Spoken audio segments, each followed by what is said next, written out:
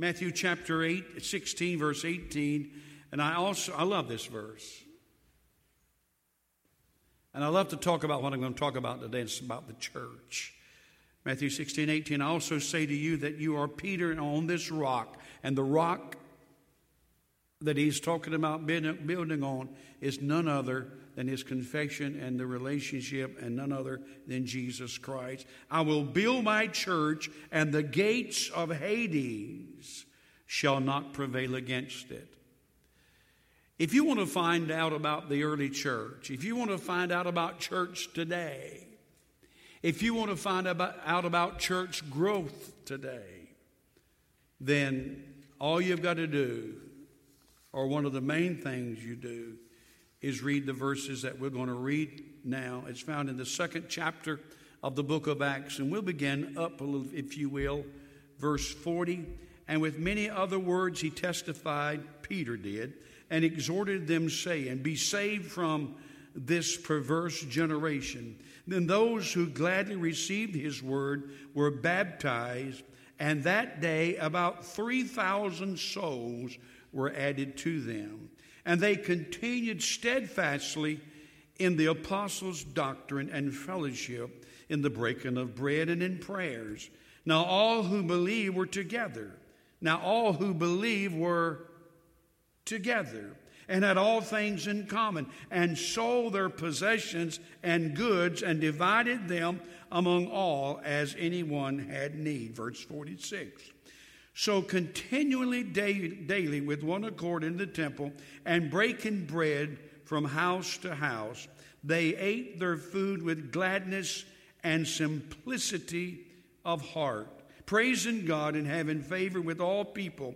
And the Lord added to the church daily those that were being saved. Father, add your blessings to the reading of your word. Keep us awake. Help us to stay alert. Help our minds, dear God, to stay alert, our ears to stay open, our hearts to be receptive as we plant seed today. In Christ's name we pray. Amen. We're talking about the church, not just the church as a whole, not just the church that is part of here in North Carolina, or whether it's in all over the United States or around the world. We're also talking about the local church, how important it is. I have here as the title to our sermon, if you'll notice it, a candle in the darkness, which I believe today is the church. You see, the moon has no inherent light of its own. No. The moon has no light.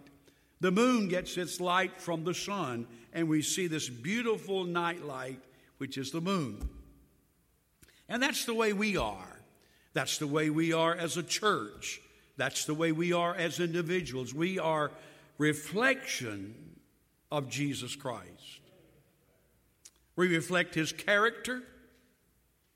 We reflect his love. We reflect his mercy. Without him, we have no light. But the church is a light in a dark culture today. I don't have to go into detail to us about how dark this culture, how dark this society, how dark even our nation is today. It is sad. But the church is important.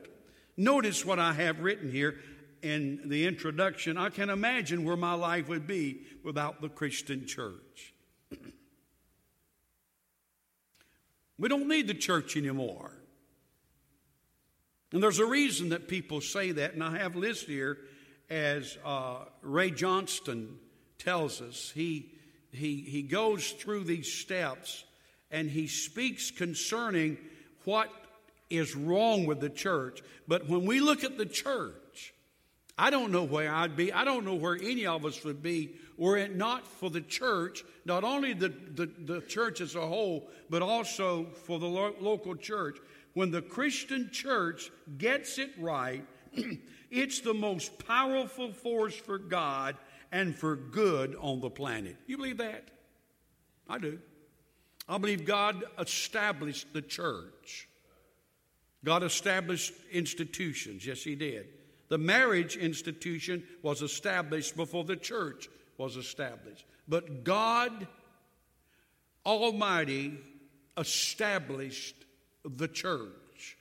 And you find throughout the book of the New Testament, especially the book of Acts, you find where the church became established. And it grew. It grew immensely. But something's happened to the church. We want our church to be like the early church. There's a difference today, if we're not careful, in the early church and the characteristics that made up the early church and the church today. So what's changed? What's changed? You can find all kinds of statistics on church attendance. And Walking in the Word ministry reveals these shocking numbers concerning the church and Christianity in America today. Listen to this, if you can follow it. Of the 250,000 Protestant churches in America, 200,000 are either stagnant with no growth at all or declining. That's 80% of the churches today. 4,000 churches close their doors every year. Shocking. There is less than half of the number of churches today than there were 100 years ago. 3,500 people leave the church every single day. And then one more, since 1950, there are 1/3 fewer churches in the United States. Why? What's happened to the church? Here you heard me read in the 2nd chapter of Acts that the Lord added to the church daily such as should be saved.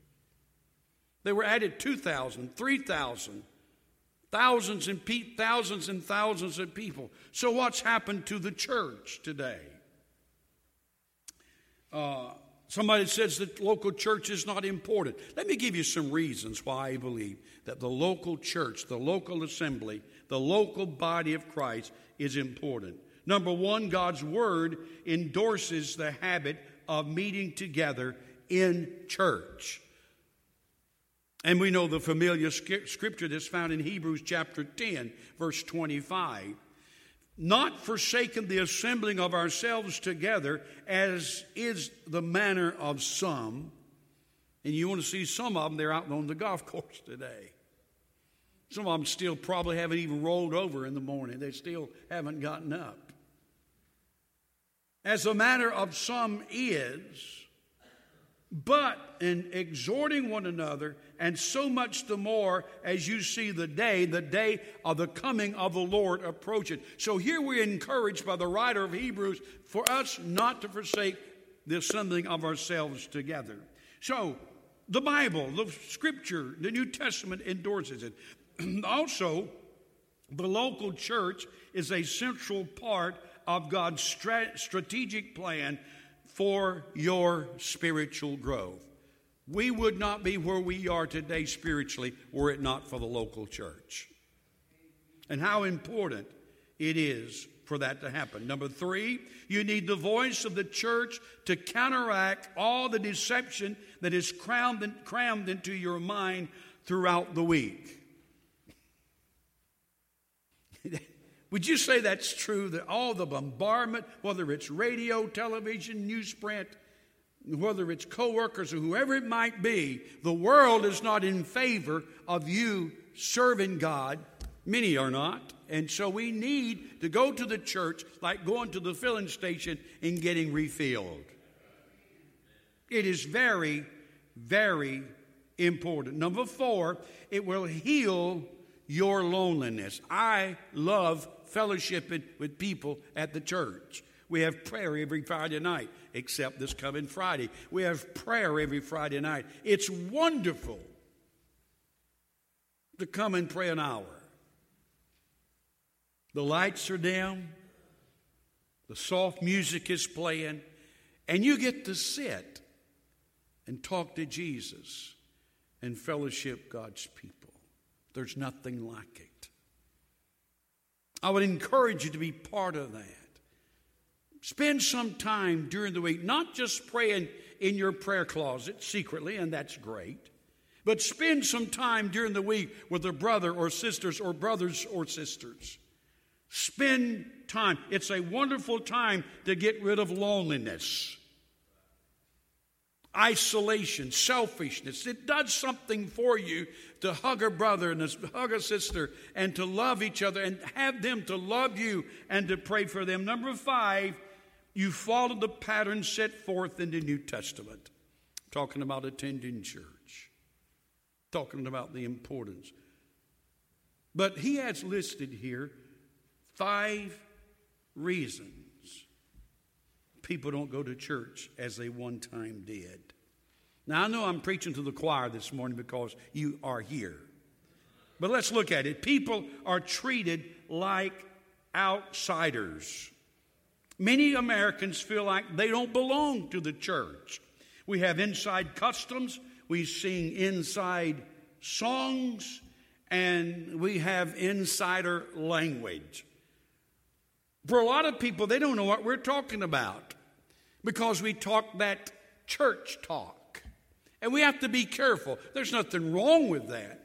But we have to be careful that people don't understand what we're talking about. And that includes a lot of things. I've been pastoring here 48 years, and I've had not to change my message, but to change the preaching of the message to somewhat, because sometimes people, many times, they don't know what we're talking about. They don't know what we're saying. So, the language. Number 2, many feel the church is disconnected to the real world. Ed Cole said this. I love Ed Cole. He's now since gone to meet the Lord, but I enjoyed being with him. And he said, we preach separation, but we practice isolation. This past Wednesday, a number of people gathered together here at the church, took their vans and buses or their cars or whatever, and went to a local neighborhood here. And I love that. Someone says, well, that's just not my thing. Well, every person is called to be active in the kingdom of God. I'll get to that in just a moment. Feel disconnected from the church. It's important. Most Christians and churches are disconnected from the people and needs in their community. How long? I want to ask myself this. How long has it been since I have gotten out of my house, my yard, and gone to the community, whether it's there in my neighborhood or down the street or across town, and gotten out of my church, out of my house, and reached out to those in the community?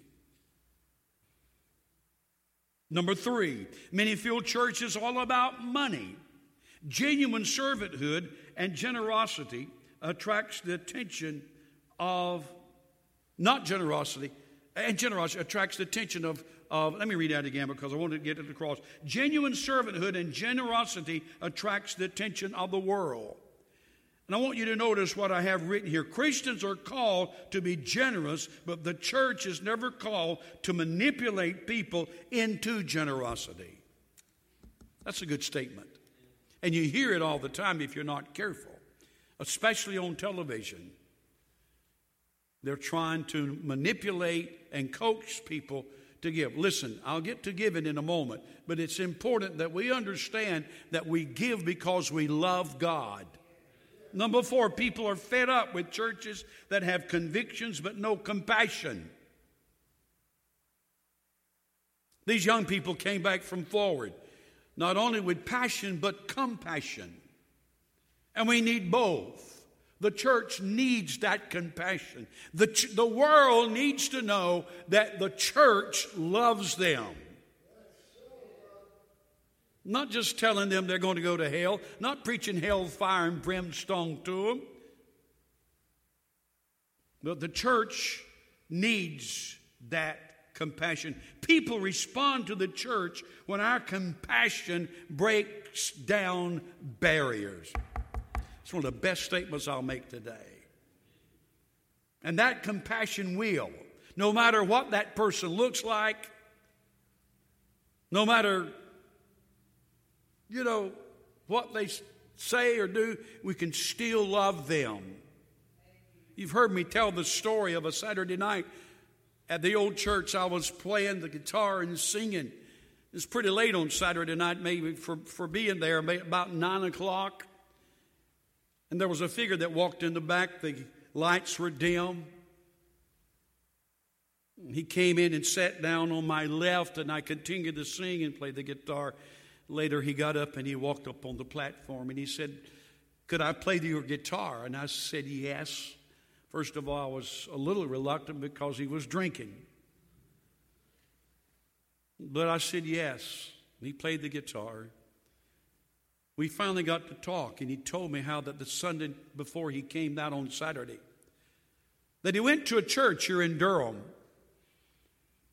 And this is back when there were hippies and young men wore long hair, and they did not dress the best in the world, and sometimes did not smell the best in the world. And so he went to this church, and he went down to the altar when the invitation was given. The preacher came and knelt down beside him because he looked like he looked physically. When he knelt down beside of him, he said, "Young man, you get up from this altar, you go out and clean yourself up, and then you come back and kneel in this altar." I know that's true because I was in that preacher's church some years later preaching a funeral. I went back in the back, and they had rules and regulations on the wall. Back then, I let my hair grow a little bit long. It was not long, but it was a little bit longer than it is now, and it touched the collar, and the rules have said you couldn't belong unless if as a man your hair touched the collar. So he told this young man to get up and leave the church because he didn't look right. And so many churches are that way. So many are that way. Like the young man that comes into the church, and the service was going on, and the church was packed, and everyone was standing singing, and everyone looked like, wow, just stepped out of a bandbox, and he didn't know where to sit. He didn't know what to do. And so he started down the aisle to find a place to sit, and he could not find one, so he got to the front pew and sat right on the floor. People's heads were turning, and people were aghast at the way this young man looked. And as the service continued, they didn't know what to think about him sitting there on the floor looking the way he looked. And all of a sudden, an elderly deacon got out of his seat and came down and sat next to him in the aisle. And there they enjoyed the service. That young man that came to that church, my church, that night, the next Sunday, he came, received Christ as his personal Savior, and became a minister of the gospel. The church don't care how much you know until they know how much you care. And the church needs to care for people. We need that compassion. Number 5, churches have replaced truth with tradition. Look at what I say. The moment tradition becomes more sacred than truth, the church becomes ineffective. Is it my preference? See, I like certain things because I was raised years ago, and I like men in ties and white shirts and suits. It was kind of hard for me to get used to people dressing different than that. But I know I'm not more saved than you are because I have a tie on this morning. We need to understand those things. Is it a tradition or is it whatever? You know,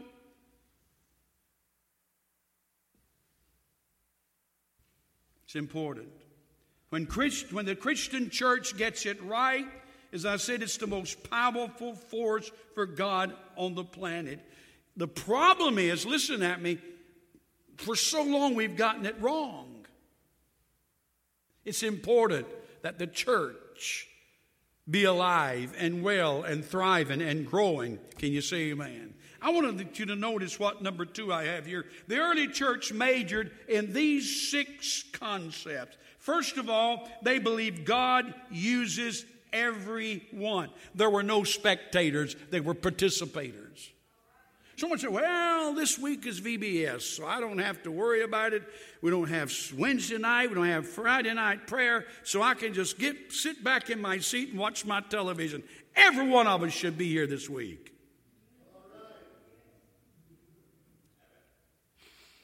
We should stop being spectators and be participators. Know that we're involved. Know that these young people and these young kids, that they're part of us, and we're going to be praying for them, standing with them, encouraging them. We're going to do what we can. Everyone is a player. You see, spectating was not an option with the early church. Every one of them were involved in the kingdom work for God. The early church was filled with servants. Number 2, they lived to unleash compassion.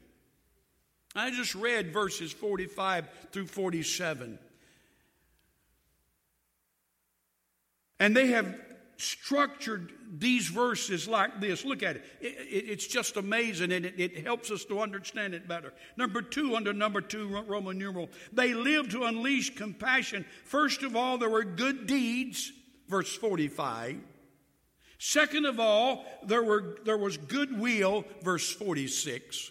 So continuing daily with one accord in the temple and breaking bread from house to house, they ate their food with gladness and simplicity of heart. And thirdly, there was good news. That's when 47, praising God and having favor with all the people. And the Lord added to the church daily those who were being saved. In other words, if we're not careful, we get this backwards. We want to go out and reach people for Jesus without helping them, without showing them love, without showing compassion. It's important that these are in order. First, the good deeds. What can we help you with? I'm not here just to get you to receive Jesus Christ. I'm here to bless you and to help you. And I want to reach out a hand. Most cities have blood banks and food banks. Blood banks and food banks. We need to be a church that's willing to give and to reach out to people and do those good deeds. Number 3, they exchange self-centered living for sacrificial giving. Somebody says, I don't believe in paying tithes. Okay, let's go to Acts chapter 2. They sold everything they had and gave it to him. That was not communism. They were not forced to do it. They chose to do it. Now, I'm here to tell us today that God expects us to sell everything that we have and give it. But I am here to tell you that I believe that there should be, first of all, giving to the Lord. Whatever God has laid on your heart, the percentage that God has laid on your heart. And then I think we should give tithes and offerings, and give beyond tithes and offerings sacrificial. Let me ask you something. How long has it been since you've given sacrificial to the Lord? A little quaint. Starting with Jesus, all expansions of the kingdom of God is the result of somebody's sacrifice. Somebody pays a price. They have worked so hard to provide what you see here on this platform and what you see in every room if you'll go to them. I love this theme. I think it's a great theme for VBS. And I think today if you and I realize it's a great opportunity to usher new young people, moms and dads, not only into the kingdom of God, but usher them into this church. Good place to say amen. That was Friday week. I think it's a good place to usher people into the kingdom of God and into the church. You get there. You'll get there. They were passionate for the last and the least. So many people are easily forgotten. When I go to a restaurant, I want to leave a good tip, because 75 to 90% of the time, if not more, I witness to my waitress or waiter about Jesus Christ in some measure. And I don't want to witness to them about Jesus and leave a lousy tip. What a great testimony. But a lot of times, the busboy that's picking up the dishes and cleaning up the table and cleaning the floor, I want to give him or her something. If we're not careful, we forget that person that's out there that, we don't even notice them. There's so many people that feel like they are not, they're not part of what's going on. Let's reach out, love them, and draw them in and let them know we love them. Let me say it again. People who are easily forgotten, the least. He said, as you do it unto the least of these my children, you do it unto me. Notice number 5. They were passionate about people far from God. Those that's the hardest to reach. I don't believe there is anyone that is so far from God that God's love through God's people can't reach out and draw them like a magnet. And we're going to do it. We want to do it. Hallelujah. Those that are far from God, no matter how hard. Listen, if God can save the Apostle Paul, when you look at his past, and God can save him, God can save anybody. It doesn't matter where they are. I believe that the power of God is greater than alcohol. I believe that the power of God is greater than drugs.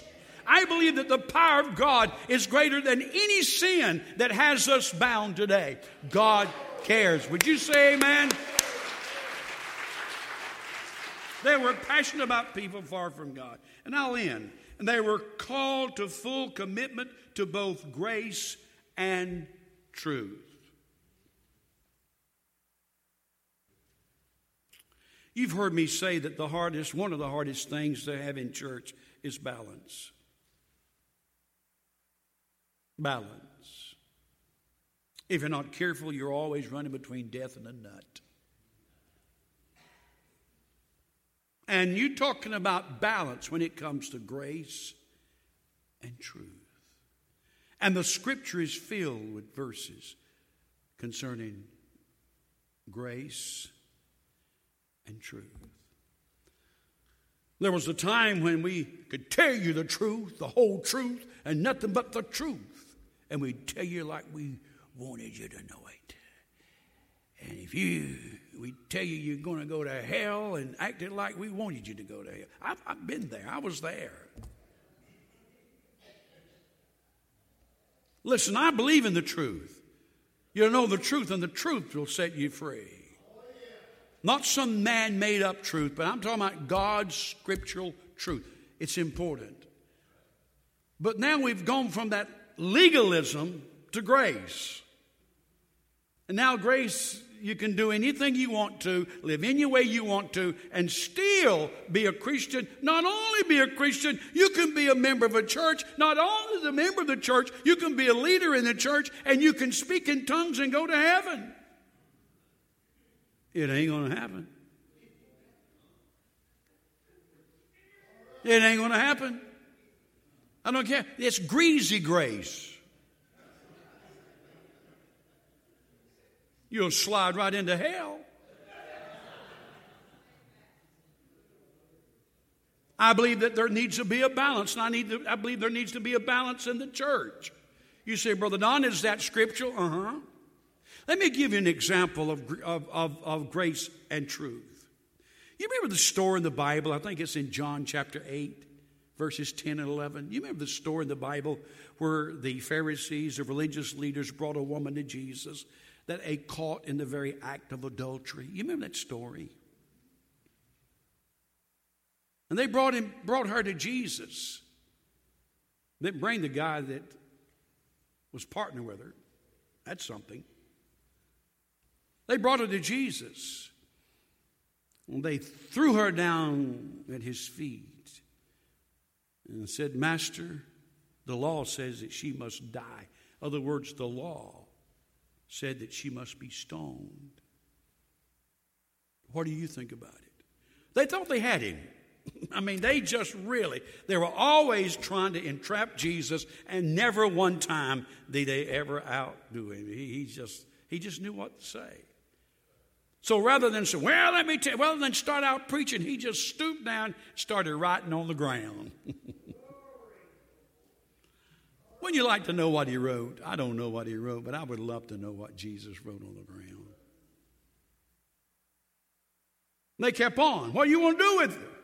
What you want us to do with her? He stood up and said, Ye without sin cast the first stone. Wow.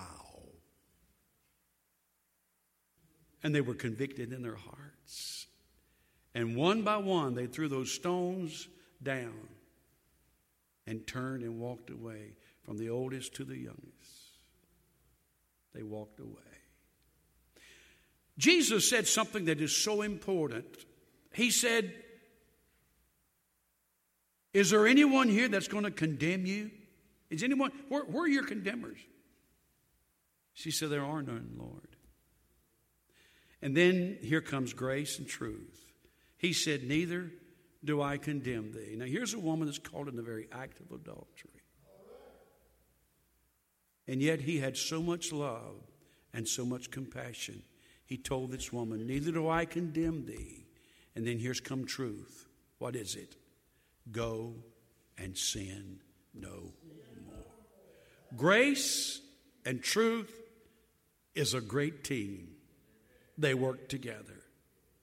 Does that mean when Jesus said, neither do I condemn thee, that mean that she's forgiven and she can go out and continue to commit adultery? No. Does that mean truth is belched out and you can't sin anymore? And no. You just balance those two. And it works. It works very well. How about you, my friend? What if we stood before the Lord today? What if we had to stand before the Lord today? What would he say to us? You say, Pastor, I've been too bad. I've committed too many sins. I have been wrong so many times. There's this cloud hanging there. Let me tell you, no matter what you have done or what you've not done, no matter how sinful you've been, there is nothing you've done that Jesus Christ won't forgive you of your sins. He'll forgive you. If you're here today and you need Jesus Christ as your personal Savior, you say, Pastor, I've heard that before. Well, this may be the last time you'll hear it. I'm not trying to be negative. I'm not trying to be, contrary to anyone. I'm just saying, we need to know that our relation with God is sure.